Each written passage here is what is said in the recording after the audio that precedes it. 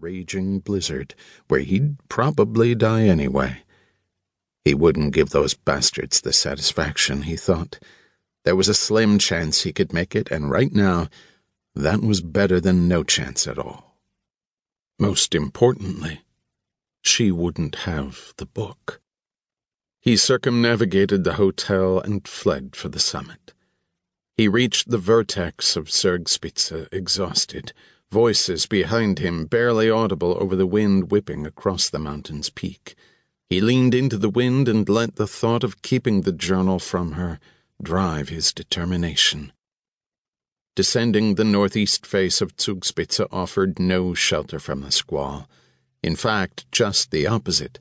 It kept him in the brunt of the storm's fury. The bitter cold wore on him with each passing minute.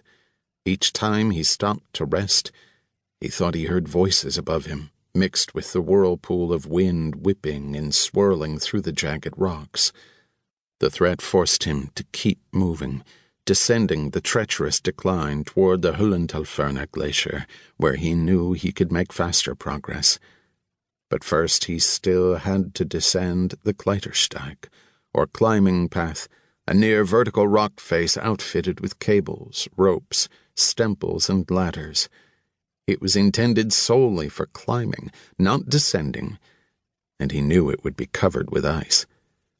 When he reached the precipice, he looked down at the sheet of ice blanketing his path, and knew the descent would be perilous. And foolish. He studied the path down the mountain and located each stemple, a wooden or iron peg wedged into the rock, and gauged how much ice had accumulated on the wall. The next 4 hours were spent in a slow, meticulous descent. Grasping the frozen guide rope with one hand, he lowered himself to the next stemple, knocking it clear of ice with his boots before putting his full weight on it. His gloves, shredded against the jagged rocks, left little for protection and warmth. His fingers were numb. How he longed to return to the hot and humid South, where winters in his small hometown in northwestern South Carolina were mild in comparison to the brutal winters of Germany. He'd long since forgotten about the men chasing him, when it occurred to him that he hadn't heard their voices in over 3 hours. Maybe they gave up and turned back.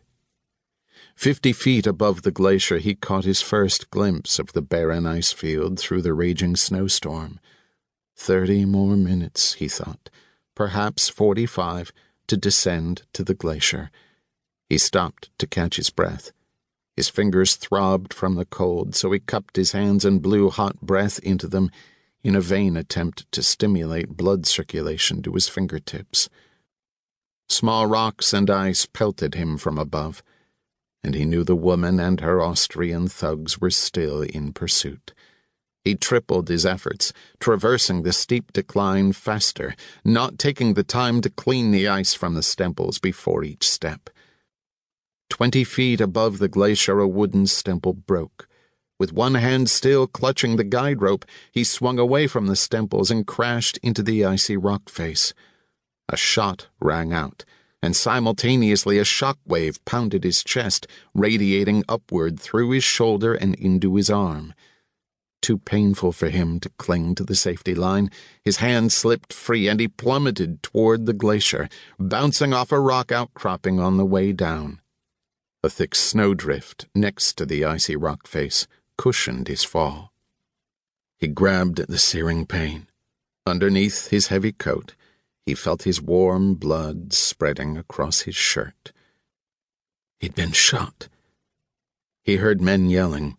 He looked up and saw 3 faint silhouettes move across the snow-covered icy crag. He pulled himself to his feet and sprinted across the glacial ice field and away from his pursuers. The man shouted again. Then he heard the blast from a rifle. A patch of ice next to him exploded.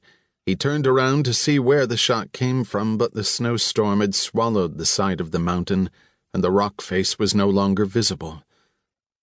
Thank goodness he made it to the ice field. Although not level, it still allowed him to move much faster in the raging storm. He was on the Höhlentalferner